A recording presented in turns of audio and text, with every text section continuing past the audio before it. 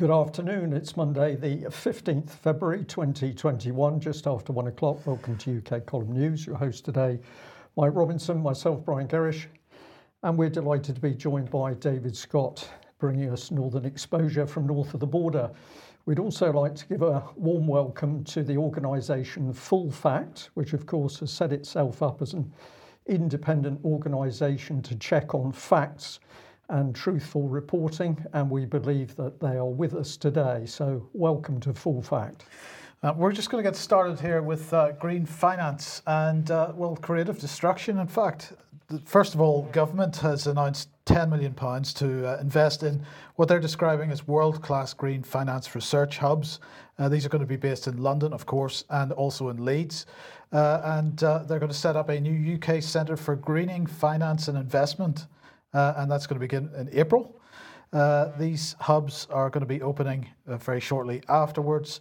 And I wonder who could be leading that. Well, it's the University of Oxford, the University of Leeds, and Imperial College London, of course. Oh, we've heard of them in connection with COVID, vaccine yes. and COVID, I think. Yeah. Yes. So apparently banks, lenders, insurers are going to be encouraged to invest in clean innovations, green technologies from renewable power to sustainable agriculture. Here's Anne-Marie Trevelyan. And what was she saying? Climate change is the biggest issue we need to tackle to protect our planet for children and grandchildren. Okay, that's all fantastic stuff. But Mario Draghi was being, who of course is in charge of Italy at the moment. He's leading. He has been commented on in the Financial Times at the end of last week. This is a letter to the Financial Times. Draghi's plan needs less Keynes and more Schumpeter. I'm not sure how to pronounce that, but it doesn't matter. They're talking about various things. The fact that Draghi has been talking about creative destruction with respect to the financial markets, and particularly the Green New Deal. And of course this comes out of a document that he wrote for the G30. Now the G30 is supposedly the 30 largest economies in the world, and the document was published in December. It's called Reviving and Restructuring the Corporate Sector Post-COVID, Designing Public Policy Interventions. And let's just have a brief look at what this says. Under the section Attitudes towards Firm Failure and Employment, so this is the failure of companies and whether people should be employed or not, the document is very clear. It says policymakers will vary their weighting of preserving the status quo and existing jobs versus allowing or encouraging the process of creative destruction in which firms fail, allowing jobs and resources to flow from unsuccessful firms to ones that are better suited for the new economy. But of course, we've heard this kind of rhetoric before, and from Mark Carney, of course, who is the former governor of the Bank of England, currently Boris Johnson's advisor on these kinds of issues. And he was saying back at the end of 2019, we will not get to net zero in a niche. It requires a whole economy transition. Companies that don't adapt, including companies in the financial system, will go bankrupt without question. There will be industries, sectors and firms that do very well during this process because they'll be part of the solution, but there will also be ones that lag behind and they will be punished. And David, if we could put a label on this just for the sake of it, we might like to call it the Great Reset. So this seems to be what's going on here. It's being led by a number of key people, Mario Draghi being one, Mark Carney being another, Klaus Schwab being another. But I'm just interested to get your thoughts on creative destruction in the economy. Creative destruction based on global warming. And the time is lovely because we had 15 weather stations across the UK recorded the lowest temperatures ever last week, ever. So global warming is clearly a big worry on the minds of Draghi et al. The Great Reset, the reset under Scots law is what you call having someone else's things that have been stolen and you're caught holding them, trying to fence them or something. That's reset. I think that's appropriate. In fact, I suspect that's where they got the idea from. The whole driver here is we are looking to have companies which are successful not in terms of delivering what the consumers want, but in terms of delivering what the political masters want. That's, of course, the economics of fascism, as we've mentioned before. And David, I'd just like to add into that, of course, the creative destruction phrase I first came across when the Tory MP Nick Boyle warned the general public. Nick Boles. Bowles, I beg your pardon, Nick Bowles warned the general public that this was part of Conservative policy and that they regarded creative destruction of public services as being a good thing. It was also echoed by a parliamentary candidate called Danny Kruger. He also reported. The Guardian, I think, if I remember correctly, carried most of this report. But truly extraordinary that we had people really warning, whistleblowing from within the Conservative Party that the Conservatives plan to unleash this so-called creative destruction. The feeling I get from this document that Mike's just brought up is that this, of course, is not Conservative policy at all. This has come from in the bowels of the world's deep state. I don't know whether you'd like to respond to that. The original quote, the original idea was from an Austrian economist called Schumpeter, who was Joseph Schumpeter, and he was from Austria. And he was kind of semi-Austrian in terms of his outlook. He was talking about the private sector, where there's constant innovation and constant change to meet the ever-changing needs of the public and the ever-changing technological options available. This is politically driven. This is something else entirely. And it's one of a long list of ideas that have been borrowed from the private sector into the state, and the words have been used, but in the hands of the state, which remember is coercion. There's nothing voluntary about it. You're forced to make these decisions. In the hands of the state, it becomes something very much more sinister.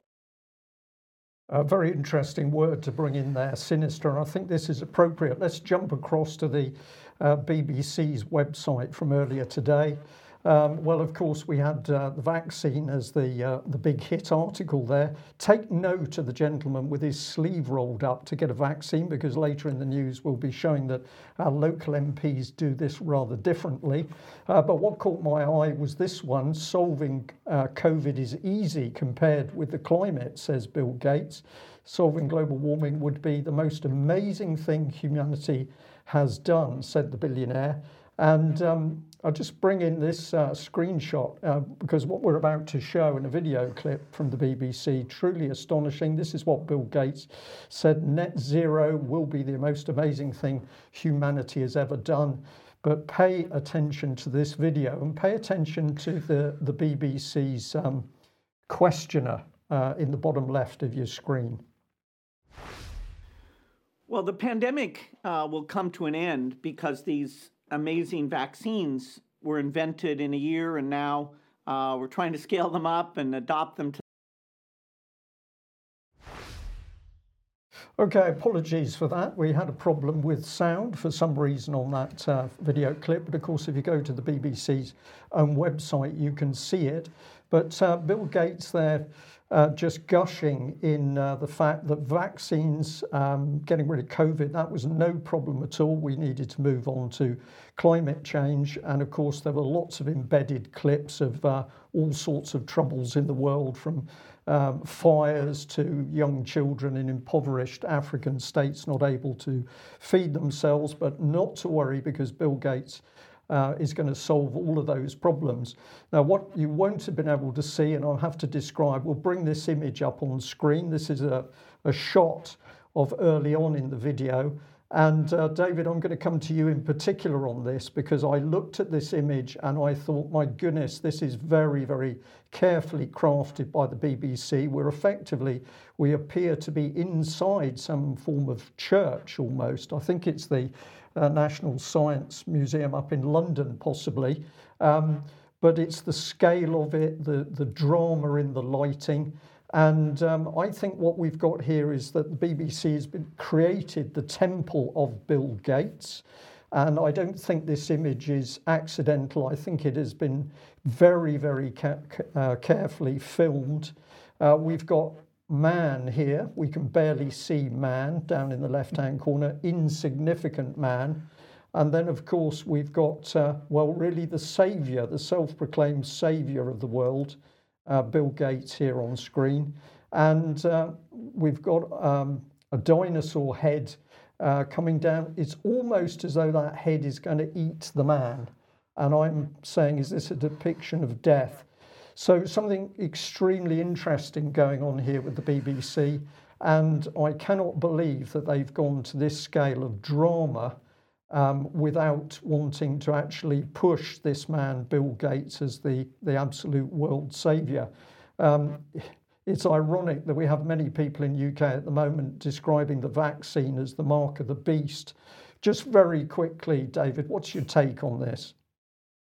Well, I thought this was the scene from Big Brother, where there's a huge crowd comes in to hear from Big Brother. They go through the 2-minute hate, and then they're talked to by Big Brother. But obviously, you can't have a big crowd because it's social distancing. So this is Big Brother with social distancing.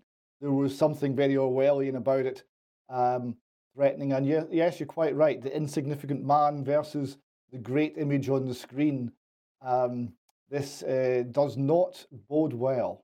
It doesn't bode well. So is there a better individual to bring up on screen than this gentleman here? So let's have a look. Well, who is it? Well, it's Tony Blair. UK should lead the way with COVID passports, reported 18 hours ago by The Independent. So Blair back on the scene. Presumably they're thinking about the world in his claws. But just found it quite interesting, and thank you very much to one of our viewers that by coincidence today pointed out the sums of money that have gone from the Bill and Melinda Gates Foundation through to the Tony Blair Institute. So we're into the millions and hundreds of thousands of dollars on this page here. People can freeze these images to see it. It's for all manner of things, global development being the key one, health development, public awareness and analysis. We can't be aware without Tony Blair, and we need those millions coming in from Bill and Melinda Gates in order to keep Mr. Blair going. So I think it's pretty clear what we're seeing here, which is Bill Gates as the puppet master and Tony Blair as the paid puppet.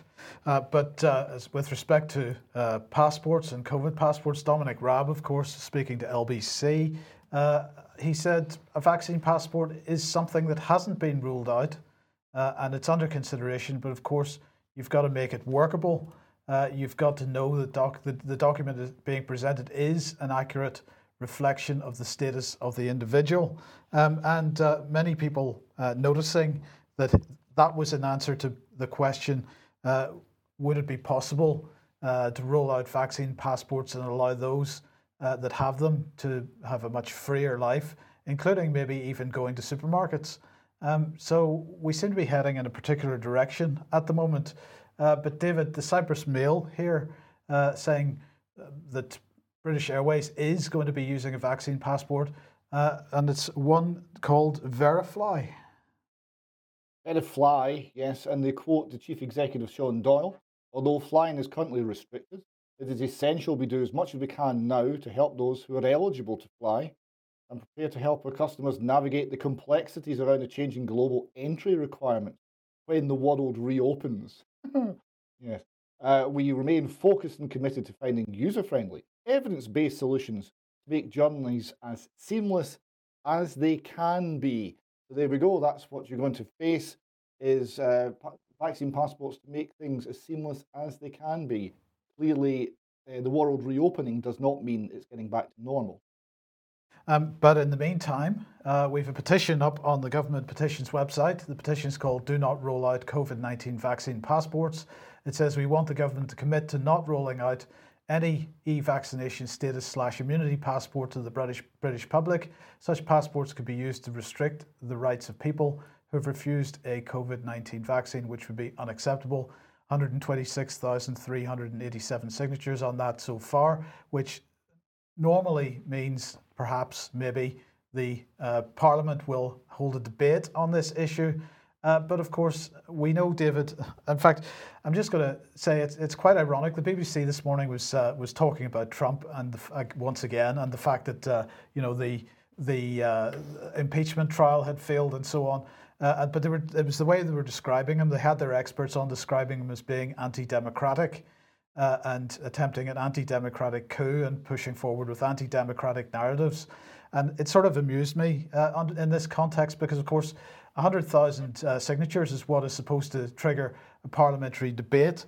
But we have no parliamentary debates, I'm exaggerating slightly, going on at the moment because under the emergency legislation of the Coronavirus Act, everything's just being done with statutory instrument and very, very little serious commentary or opposition or discussion or evaluation or accountability from Parliament of the government.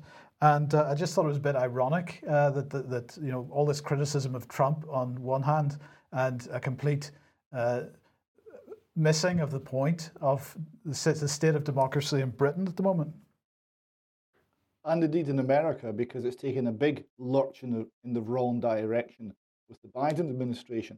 It seems, though, that the phrase democratic and anti-democratic no longer mean what we think they mean. Like so many words, they're referring to something else entirely. Perhaps we'll have a go at defining that in extra time. Yes, okay.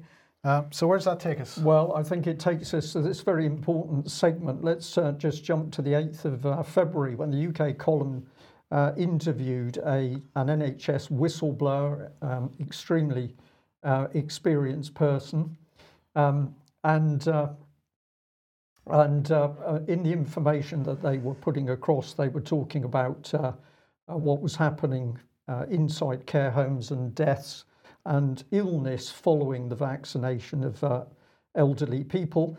Prior to that, we'd also had another NHS whistleblower, very experienced person, warning that there had been a problem that after vaccines had gone into the oldest age group in care homes, there had been a massive increase in the death rate, and they said it had gone up 81% in that age group. So we were reporting the warnings from people inside the NHS and the care system.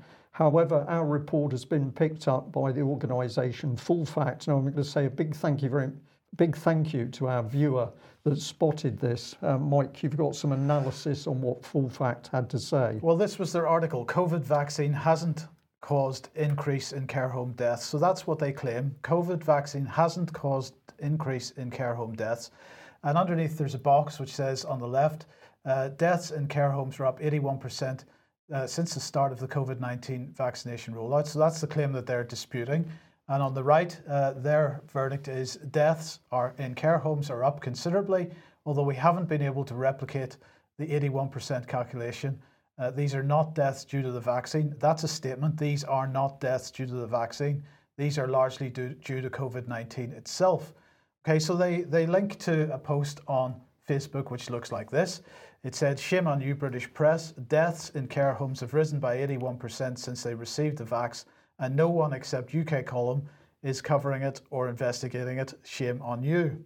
Okay, that's what they are commenting on. So let's have a look at what they say. So they ask, what has happened in care homes? And they say the vaccine rollout started on the 8th of December with care home residents and staff being prioritised. Oh, really? This is a very disingenuous statement, because although the vaccine rollout began on the 8th of December, it didn't begin on the 8th of December in care homes. Care homes residents and staff were claimed to be prioritised by the government, but they in fact weren't. So here is a Telegraph headline as an example.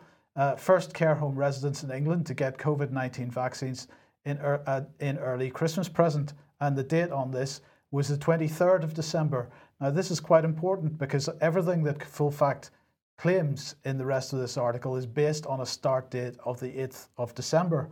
So what else do they say then? In the week to 8th December, 2,171 deaths in care homes in England were notified to the Care Quality Commission. This rose as high as 3,746 in the week to the 23rd of January, a 71% increase. So they couldn't validate the 81% number. They claim a 71% number. And the reason they couldn't validate the 81% number, of course, is because they chose the wrong start date. And if we look at the graphs, which you've shown on this program over the last few weeks, we saw that there was a flattening out and even a reduction in deaths during that period until the effects of the vaccines started to kick in, or at least that seems to be the case. But anyway, let's see what else they said here. After the vaccine rollout, the number of deaths registered then fell in the last 2 weeks of the year. And remember, their date is the vaccine rollout beginning on the 8th, not the 23rd, as actually was the case for care homes. So they were right in saying that the number of deaths registered then fell in the last 2 weeks of the year.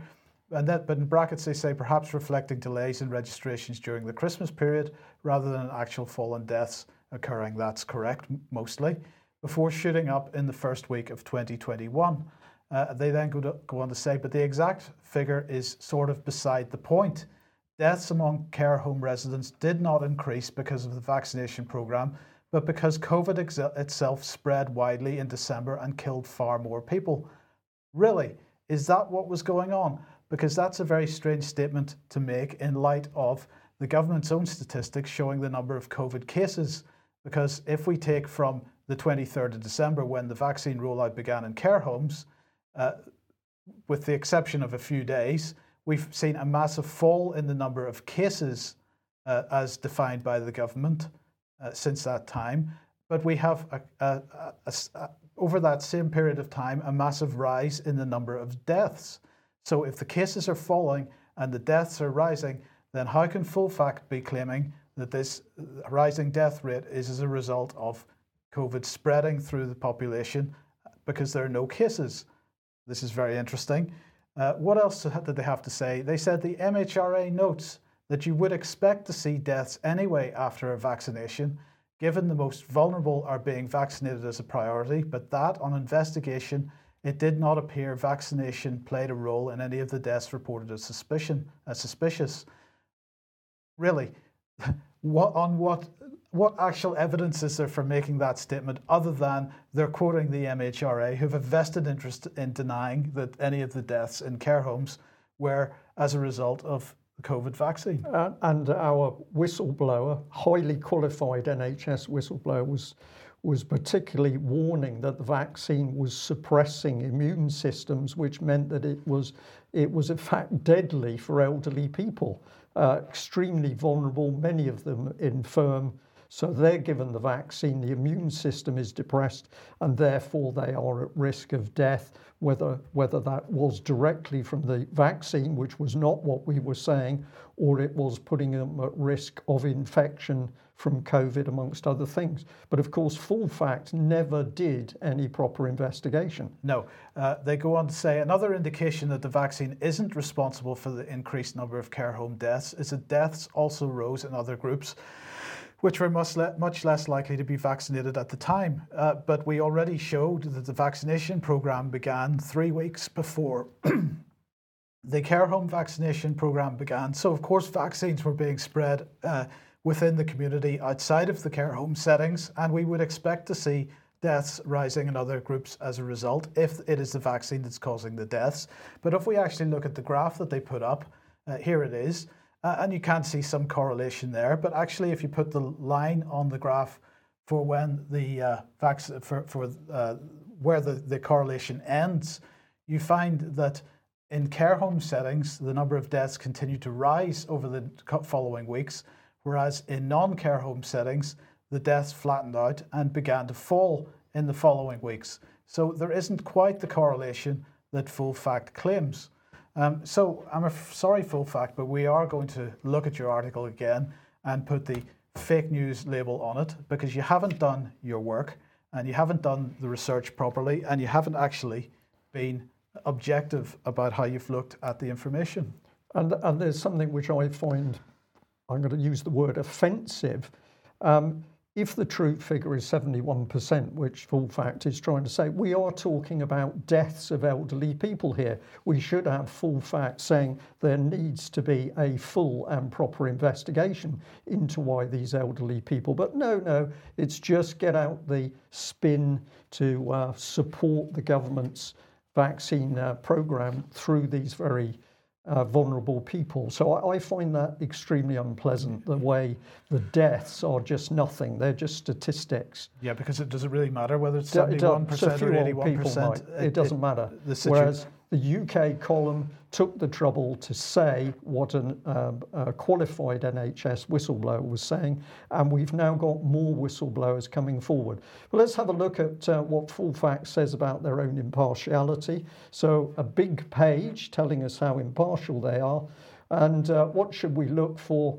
Well, because their impartiality has been carefully constructed based on advice from our board and examples ranging from Amnesty International to the BBC. And the moment I see the BBC on there, this is not credible. You're laughing, Mike, off camera, but the reason we're laughing is I don't think anybody in the UK believes that the BBC is an independent and unbiased organisation. So I'm not surprised Full Fact is promoting them. But of course, this is where we really start to see what we're dealing with, because this is funders of Full Fact. And what do we find at the top? Facebook. £563,775 in one tranche and £232,400 in another tranche for working for Facebook. So remarkable, the story they got was on Facebook, Mike, because they would have been paid for it. Yeah, presumably they only get paid if they find articles to criticise, whether what the criticism is correct or not. And if we go on down the list, we see the Nuffield Foundation and Esme Fairbairn. These are all think tanks which are largely creating political policy or promoting it of their own right. But the money goes on all the way down, and you can have a look at that. And then I was fascinated by this. Since January 2019, Full Fact has checked images, videos and articles on Facebook as part of the social network's third-party fact-checking initiative. This work is funded by Facebook. The total fees Full Fact has earned from Facebook for work on the third-party fact-checking program during 2019 is $294,400, presumably US dollars. The amount of money that Full Fact is entitled to depends on the amount of fact-checking done under the program. David, you work professionally, people being paid, which to me, it's a gravy train. You find stuff, you report it, you get given more money. How can you possibly be unbiased? Yeah, and the question is, can Full Fact point to cases where they have actually been backing up on viewpoints which are controversial, viewpoints that would be frowned upon by the political control that has the centre of Facebook and Twitter and organisations like this? Are they actually pushing back against their paymaster? I suspect not very often.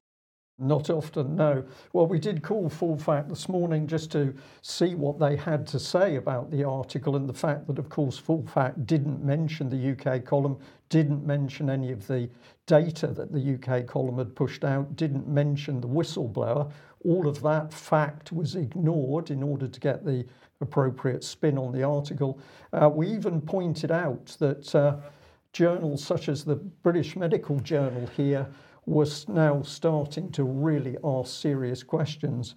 BMJ lashes out at state corruption and suppression of science in UK, but remarkably the Full Fact media person hadn't read that article, didn't know about it, asked me if I could send them a link, but I suggested I thought they had enough capability to search the internet for it themselves. So just remarkable that where has truth gone, where has factual reporting gone? Certainly not from Full Fact in our opinion. But just to show that this, I mean, we've shown these types of articles from around the world already, but here's another one from DW, Coronavirus Digest, German nursing home sees outbreak after vaccines. This is happening in other countries, not just in the UK, and also not just in the UK. Whistleblowers seem to be coming out. So this 2020 news, whistleblower from Berlin nursing home, the terrible dying after vaccination. I think that's a translation inaccuracy, but nonetheless, this is something which is not just happening in the UK. It seems to be happening everywhere that the Pfizer vaccine goes. Yeah. So where does that take us? David, COVID-19, how did a volunteer panel react when we showed them an anti-vax video? If we're talking about BBC objectivity, then perhaps this is a perfect article to discuss it. You asked where the truth goes. Well, it goes to the BBC, and that's where it dies. This is an astounding little article by Mariana Spring, specialist disinformation reporter for the BBC News. So we won't get her on advertising standards. Now, just glory at the prejudicial and biased language here. Activists, right, have been targeting people. So they're not persuading people. They're not communicating with people. No, they're targeting people with fears about vaccines in a social media blitz. Who's been targeting the people with fear in a social media blitz? It's the government, right? Well, not according to the BBC. In an experiment, okay, BBC Panorama, because, you know, we're scientists, BBC Panorama showed a Panel 1 video filled with falsehoods to see how it affected their willingness to get a jab. So the good boys at the BBC, they're having a very high-minded experiment here. So let's see what they say. The video is just one part of an online anti-vaccine blitz.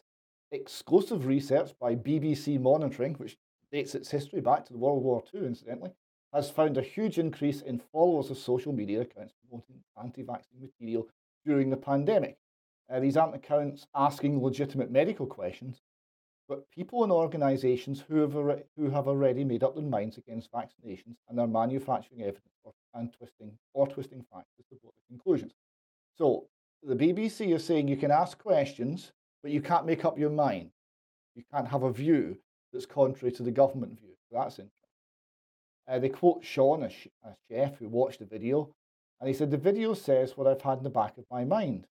He says, running his hand through his hair as he tries to make sense of what he's just watched. Doesn't sound like he's trying to make sense. Sounds like it made sense to him.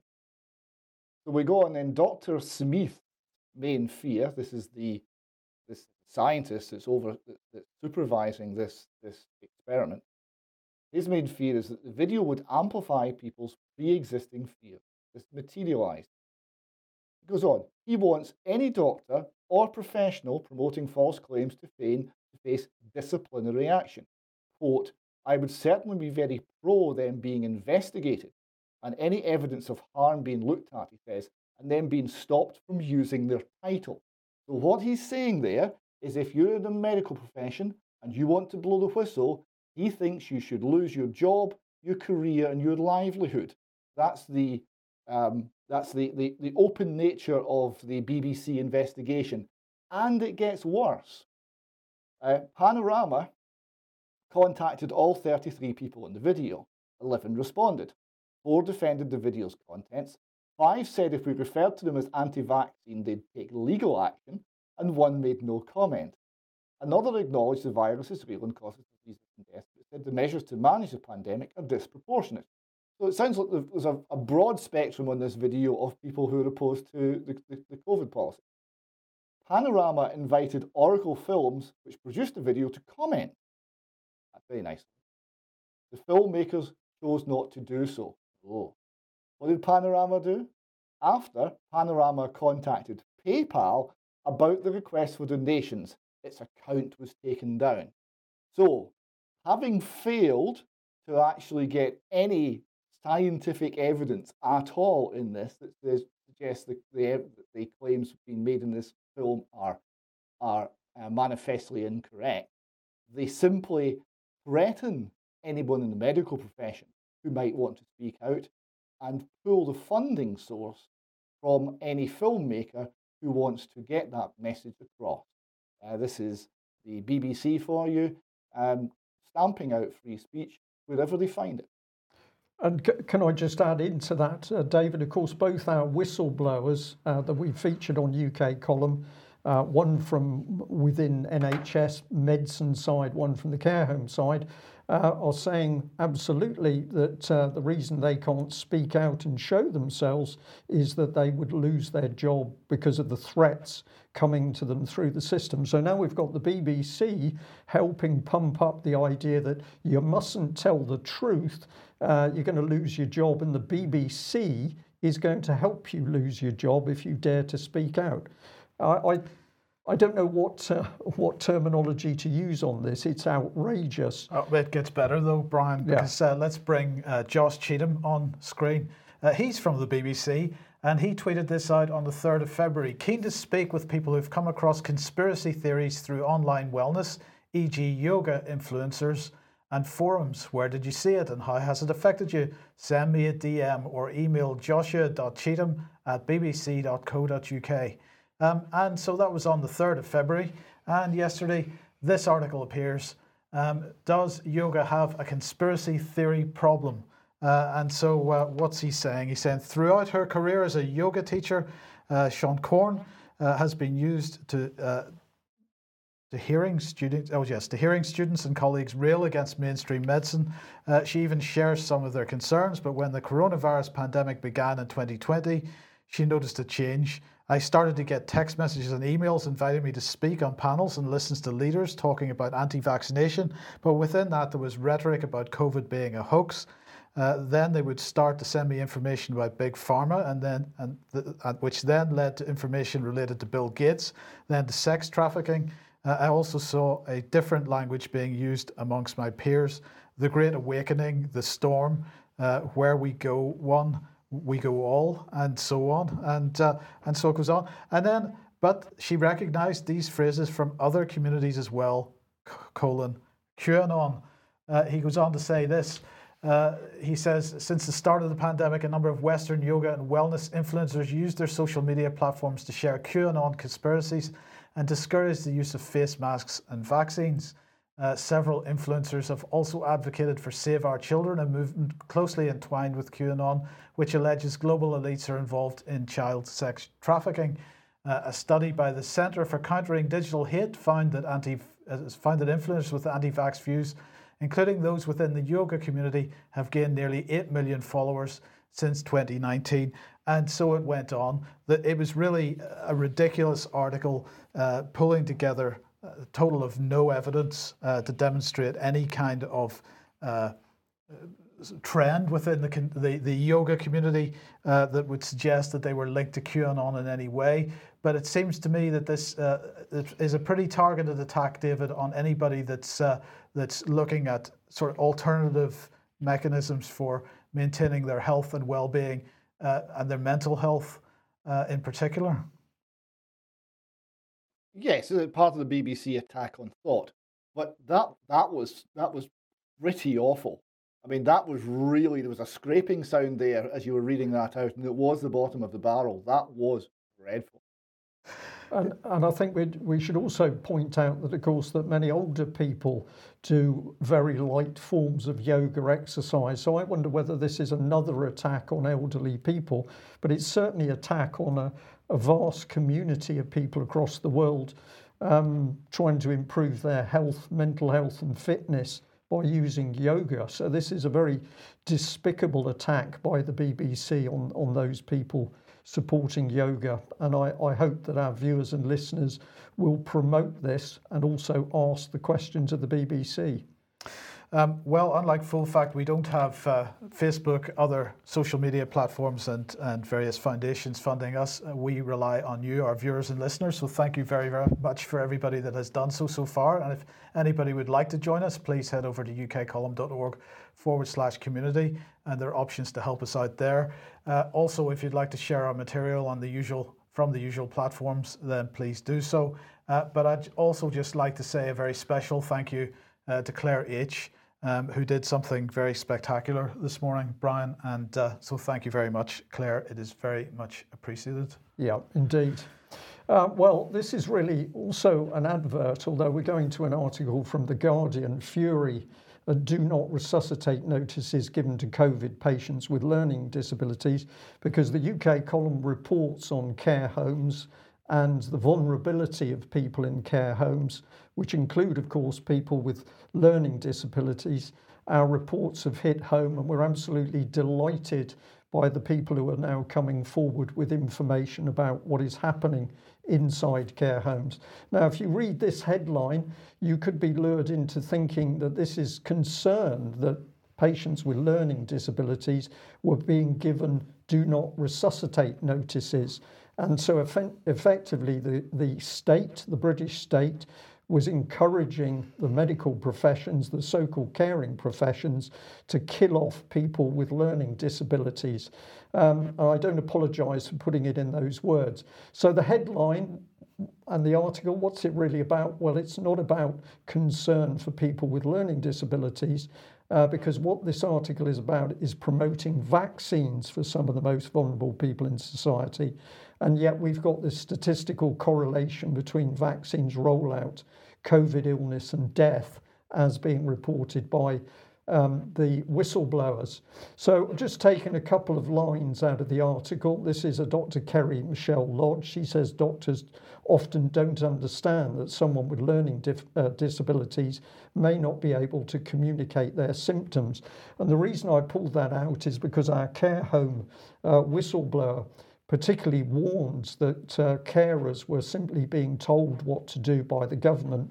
They were not able to use their local knowledge and judgment and understanding of their individual patients in order to understand what they were communicating. So interesting that this psychiatric consultant, Dr. Lodge, recognises this problem with communication.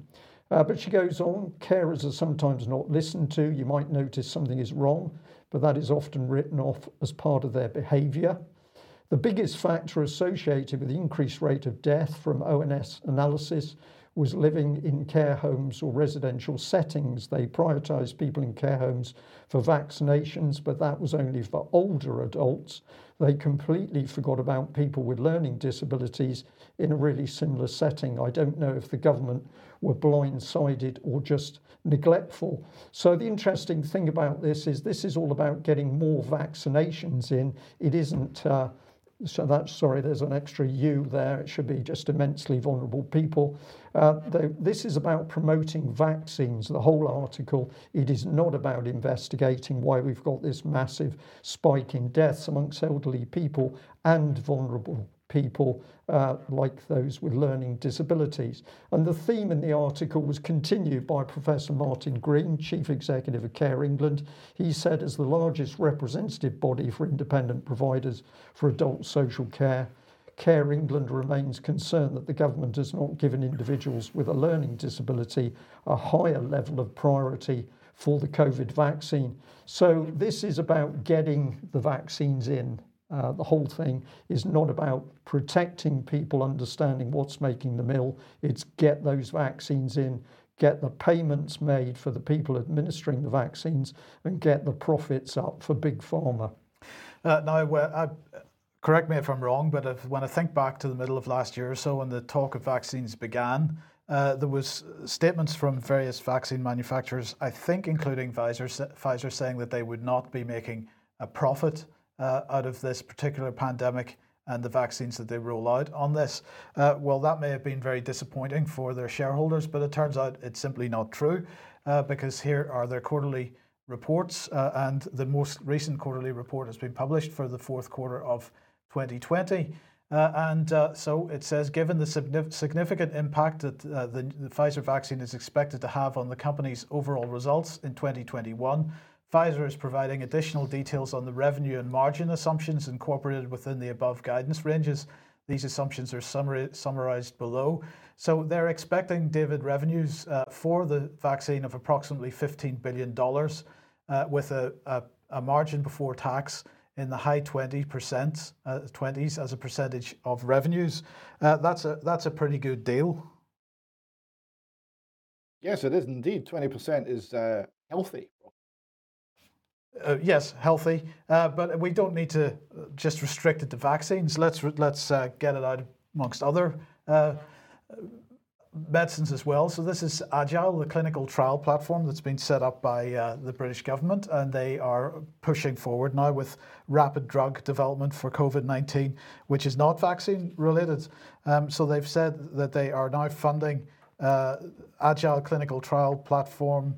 They're funding 4 main types of drugs, 4 treatments selected for Agile for phase 1 clinical trials. They have been funding phase 2 and phase 3 trials in the past, but now they're funding phase 1 clinical trials as well for an antiviral, for monoclonal antibodies medicines, and also for what is called I'm going to mess this up, but an anthelminthic or something like that. This is an antiparasitic drug. It's very similar to ivermectin, which has been getting a lot of attention in various media sources over the last period of time, or it's that type of drug anyway.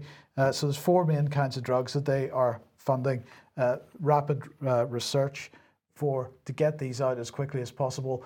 They will be avoiding the usual requirements for clinical trials in exactly the same way that the vaccines have done to get them out a lot quicker. And no doubt they'll make similar profits, David, on those. Yes, or more, because presumably most of the development costs are now covered for the vaccine. And they're looking at having the vaccine rolling out year on year like the flu vaccine. So will it not be fair to say this will be a huge money spinner for the pharmaceutical industry? I think it will. But what's been going on in Israel? Well, Israel is streets ahead or months ahead of the rest of us in the vaccine rollout. So it's very interesting to see what's going on so we can see what might happen here. The Times of Israel reporting here, as demand for vaccines plummets, Israel may have to resort to incentive programs. Israel's world-leading vaccination drive is slowing because of a collapse in demand. The health ministry, some private firms are looking for ways to incentivize Israelis to go and get their shots.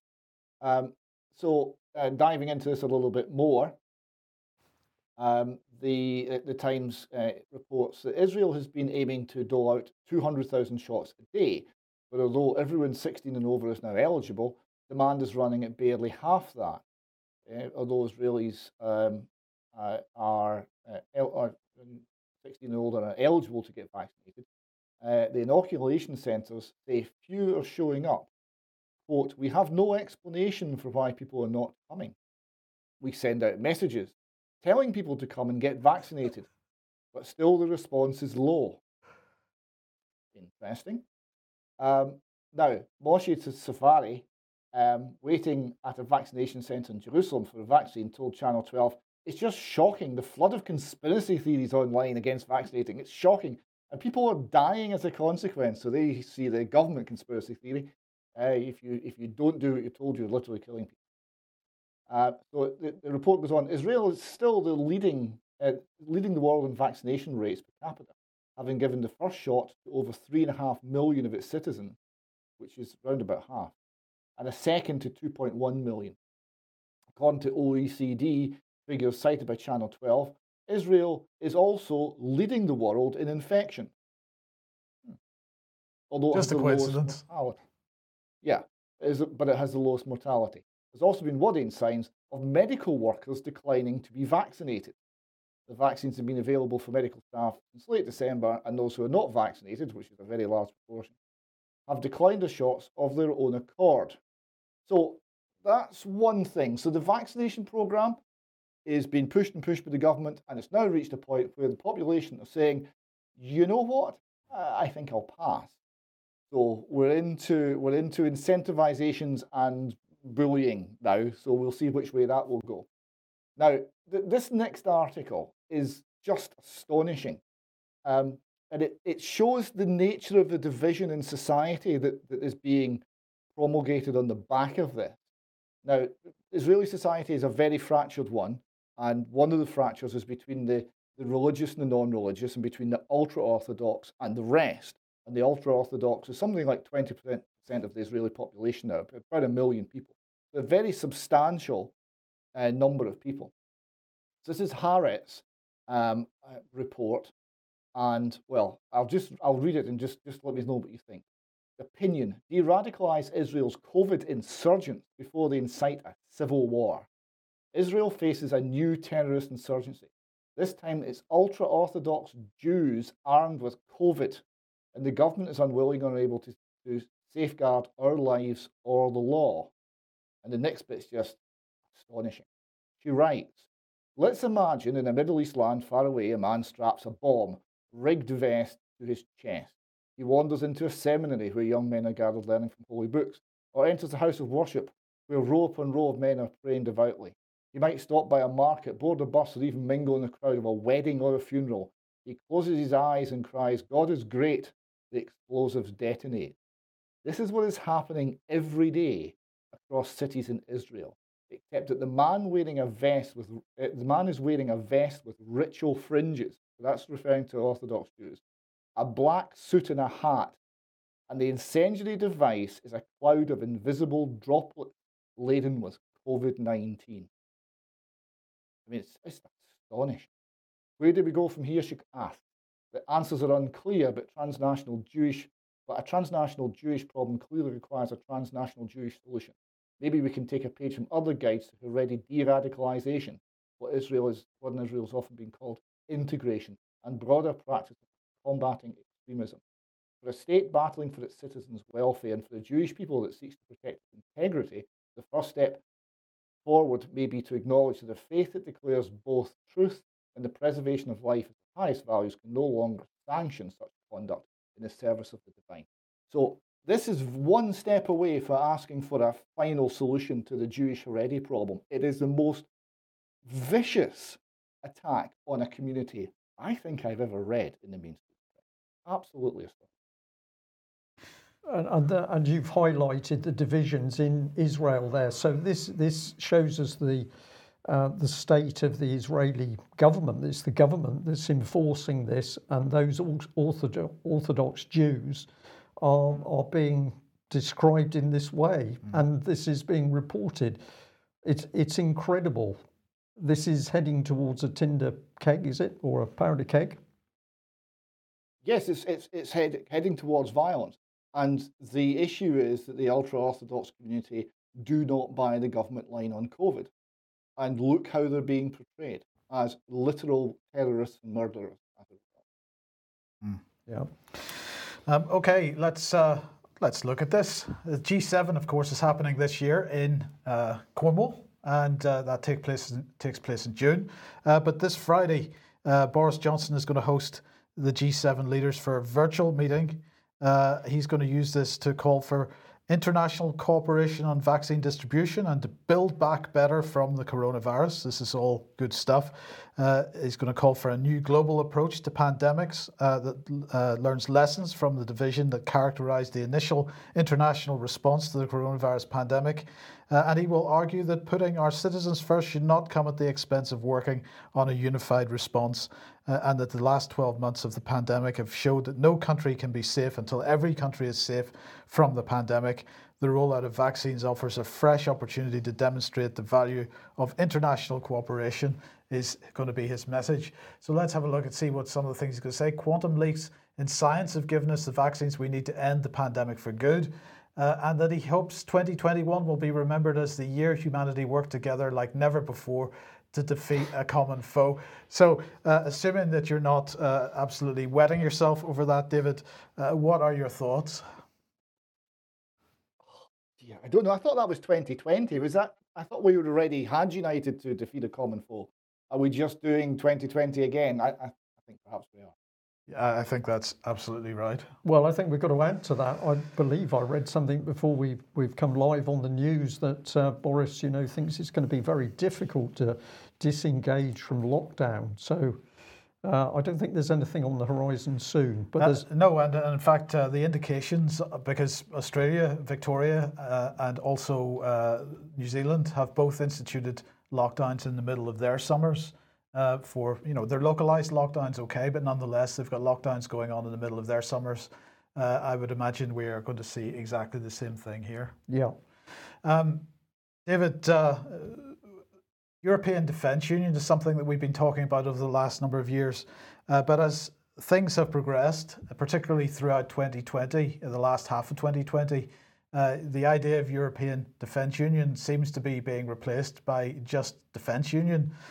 So the Express headline here is Brexit Britain could unite with Canada and Australia to create third biggest military. Yes, I mean, this is an interesting piece, and this is coming from a foundation and society pushing this idea forward, but they're getting a lot of support in the political realm. So I think it's something that's got support, shall we say, in the deeper parts of the state. But very interesting. So they're talking about a military union of Britain, Australia, New Zealand, Canada, and also free trade between those countries and free movement between those countries. So that's very much a sort of reunification of the empire in some ways. Sorry, David. Let me just interject there a second and ask you this because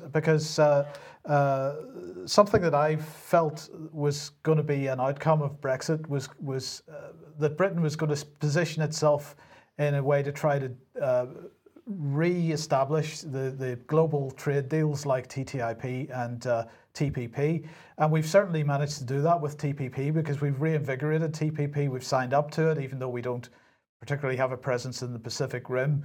But TTIP is something that Britain is very, very keen to kind of engineer through the trade deal with the United States, the trade deal with the EU, and now we've got a whole new institution to be part of. This looks like it's much bigger than just defence union. Well, yes, it is. And I'd have to say I have mixed views on this because in one regard, actually reuniting with the nations that we are actually one with, Australia, Canada, New Zealand, is a very good thing and something we should never have abandoned to join the EU in the first place. On the other hand, all of our countries are very badly led at the moment, so we have to be quite careful what they're doing with this and watch it carefully. But you mentioned the Pacific Rim there. More on that just now. So Mr. Skinner, who's the gentleman pushing this forward, was clear that unlike the EU, CANZUK would be cautious about expanding further and would only do so after public referendums. Good thing too. He commented, say hypothetically, 20 or 30 years in the future, Singapore comes into perfect alignment with CANZUK in countries whereby the economic indices are exactly the same in terms of what the statute books, and in terms of what's in the statute books, they align with the CANZUK countries as well. There is that consideration for CANZUK to learn that so he's talking about maybe adding Singapore in a decade or two in the future. And I thought that was very timely, because this is the 79th anniversary today. It's the 79th anniversary of the fall of Singapore. So we're maybe going back. I did notice in your opening bit of the article from the Express there, it said that this was this will give it was excluding those with a serious criminal conviction the right to live and work in the other three countries. I misread that as those with serious criminal convictions. Of course, that would make sense of the whole plan, I think. Now, as I say, I'm actually quite for this plan. I don't want to be too negative about this because we are one people with the Canadians, the Australians, and the New Zealanders, and we should be viewing ourselves as who we actually are. But all these countries are woefully led at the moment, so there is a need for caution. Now, and also the fact that this single gentleman seems to be pushing this forward with surprising success suggests to me that there's something else behind it, pushing this in the same direction. He is organising, and this is open for anyone who wants to see, because he's Welsh himself, Mr. Skinner. He's with the Centre for Welsh Studies. He's got a conversation about Wales and CANZUK on the 3rd of March at 7 p.m, so people can sign up for that. And the gentleman's, if you go to the CANZUK website, you can read all about James Skinner, who's the founder and chief executive of this organisation, CANZUK International. And he is looking to push forward this union between these four countries, all of whom came originally from the British Isles. And as I say, let's watch and see how this develops. Okay, and where does that take us for Scotland? Well, first of all, an update on Ms. Scott. Well, this is just a little heads up. Nini Scott's been interviewed by the Scottish People's Forum, which is a very well subscribed group on Facebook, very active. So if anyone's out there and they're in Scotland and they want to know how to meet people who are willing to think radical things and think and discuss things like freedom, the Scottish People's Forum is a place you should look to join. They've recently opened a YouTube channel, and they have an interview with about an hour-long interview with Nini Scott, on that channel. So I encourage people to go and search for that. And now that takes us to Scottish political affairs, and it's been a very funny week on Scottish political Twitter. Here's a quick image. It gives you an idea where people are. Where their heads are at, and Nicola Sturgeon, and the text is, "It's my party and I'll lie if I want to." So much more is coming out about corruption in Scottish public life, and it's not without its comic side, because, well, Nicola's going to publish a book, and I'm not making this up. The book's going to be called, quote, "Women Hold Up Half the Sky," and it's going to be published, a published assembly of her speech. That sounds very good indeed. And as a pure coincidence, the independent Scottish publisher who's going to publish this, Sandstone Press, has benefited to the tune of £410,000 in grants since 2006 from Creative Scotland, a Scottish government funding body. So, yes. So that's Nicola's book. We look forward to that enormously. On weightier matters, Alex Salmond savages the law chief. Quote, "What is becoming shockingly clear is the extent to which the lines between the SNP government and the judiciary have become blurred in Scotland. And that should be a huge concern to everyone," as a source close to the ex-First Minister. Yes, it is indeed. To go into this in a little more depth, the Daily Record reports that Salmond is set to accuse the Lord Advocate of abusing his position, resulting in bombshell evidence being suppressed. He will allege that evidence which was damaging to Nicola Sturgeon was blocked, and he's going to say that the collapsing, discredited Crown Office threatened him with prosecution over memos, and the SNP text he wanted to share with the MSPs.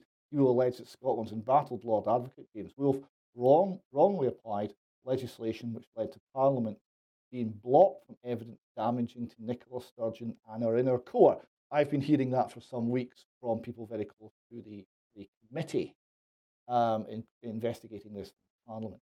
The Daily Record continues, Salmond is expected to allude to the case as further evidence of judiciary in Ray. He believes a group of figures around Sturgeon colluded to bring him down as part of a vendetta. Evidence he wanted to provide is understood to include messages suggesting senior SNP figures were working behind the scenes to encourage the women to make complaints, plus government memos. But the Sunday Mail can reveal a letter sent to Salmond's lawyer warned that he and the MSPs receiving the information would be at risk of prosecution should it be divulged. That sounds like the Crown Office, in order to cover up criminal wrongdoing within the Scottish Government, threatened the MSPs investigating the criminal wrongdoing with arrest and prosecution should they be so rash as to tell the truth. It's very, very worrying indeed. And the next slide shows, again from Scottish political Twitter, how the SNP are being viewed by many in Scotland, and that's the SNP logo into the word corrupt. And that's where we're at with the SNP.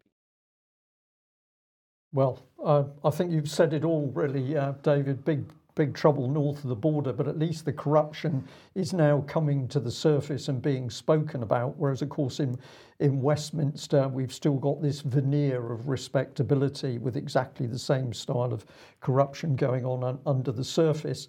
And it apparently takes the British Medical Journal to use that expression. Well, just very briefly, David, if we could, because we're over time. Kevin MacLeod death, bizarre delay in cold case investigation as cassette player needed for old tapes. Really? Yes, really, yes, absolutely. So this is Kevin MacLeod, who's a young man who was 24 years old 24 years ago. His family have been fighting for justice for 24 years.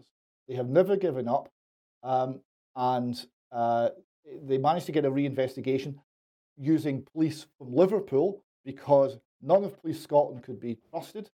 But this has now been delayed because the original testimony to the fatal accident inquiry was on cassette, and apparently the police cannot find a cassette recorder to play the tapes so they can transcribe them.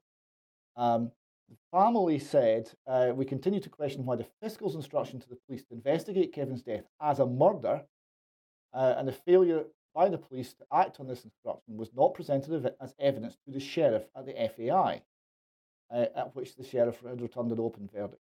We firmly believe that if this crucial and key evidence had been revealed at the time and not hidden from the sheriff, we doubt very much that we would still be searching for answers 24 years later. The botched investigation into Kevin's death is an epic scandal, which even today threatens to undermine public trust and confidence regarding Scottish police, in particular Caithness detectives, when investigating violent crime, including the most serious, that of murder. And it continues, also crucial evidence Kevin's clothing that should have been seized and forensically examined was immediately destroyed, with no police officer apparently knowing where, when and by whom the clothing was destroyed. They conclude if there's no form of justice or accountability after Merseyside's investigation, this will be a further scandal. Kevin was aged 24 when he died, ironically 24 years on. We are still fighting to get the truth regarding the circumstances of his horrific death. And just a very quick reminder that this is not the only horrific death where we're still fighting for the truth, that in this corner of Caithness, we have Stephen Sutherland. We still have unanswered questions. All the questions still remain unanswered. This is an article from 2017 in the UK column, and this is not the only one either. There is a great deal of trouble in Caithness, and it's all surrounding. Okay, serious stuff, David. Thank you for that. Well, let's go to something serious, but really for the ladies. Here it is. And we showed that picture of somebody being vaccinated that was on the BBC, but that's not how our local MPs do it, because this is local MP to the UK column, Johnny Mercer. So the Independent saying, would it have killed you to wear a T-shirt? Johnny Mercer MP mocked after posting topless vaccination photo. Now, I would like some explanation as to what's going on here, because I think this man pushed out some years ago some pictures of himself where he was in the shower. Is it necessary to take your top off for a vaccination? Maybe he was having some more intrusive medical examination, possibly. But then why would you want to push it out as if that was you having the vaccination with your shirt off? So I think we're going to give that one a score of 1 out of 400. And then let's go to Gary Streeter MP. And somebody kindly sent me this tweet that he'd pushed out back on February the 5th, I think it was. Excuse me. First daffodil, chez nous. Spring is coming. Hope is coming, just a few more weeks, and freedom is on the way. Let's blow that up so we can really get the full effect. First daffodil, chez nous. Now, I know this little expression, chez nous, because it's a little bit naff, and that will tell people how long ago chez nous was used by people who thought that they were in a rather better social class. They had more money. They were a little bit above those nasty people. So we get an insight here into Gary Streeter, but all he's offering us is daffodils and hope that maybe freedom is on its way. Is he doing any more? Well, actually he is. And thank you to another viewer that sent us this. Gary Streeter meeting Dr. Mercer from Beacon Group today to see firsthand the rollout of the vaccine in Plympton and Ivybridge. Beacon Med Group have put in place a very impressive system. Light at the end of the tunnel. There's hope, there's daffodils. Mike, there's light that we may get out of freedom. Well, we had a little look at the Beacon Medical Group and we were rather surprised because this is what they say, that they're making general practice better practice, disrupting the norm to improve, offer and enthuse the next generation of primary care. Now, I'm puzzled as to how you would be disrupting anything and making it better. Is that the same as creative destruction?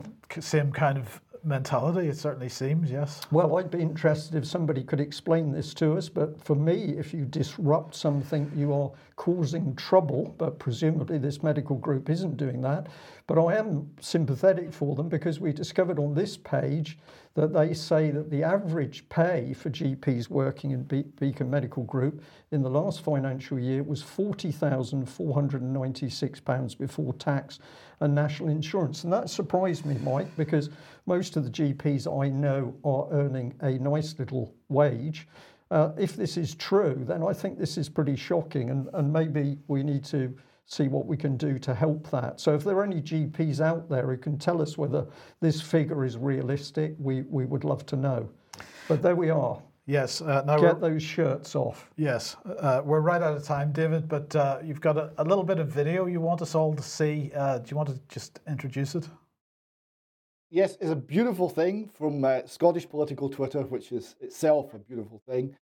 We've said a lot about how corrupt Nicola Sturgeon's government is and how they're abusing power and how they're using the Crown Office and the courts and the police for political vendettas. It was only fair, I think, that we give Nicola Sturgeon the last word. Just after Valentine's Day, someone on Scottish political Twitter was wondering how it had all gone for her and how she was feeling about her political career and her life at the moment. And this was the answer. Non, rien de rien.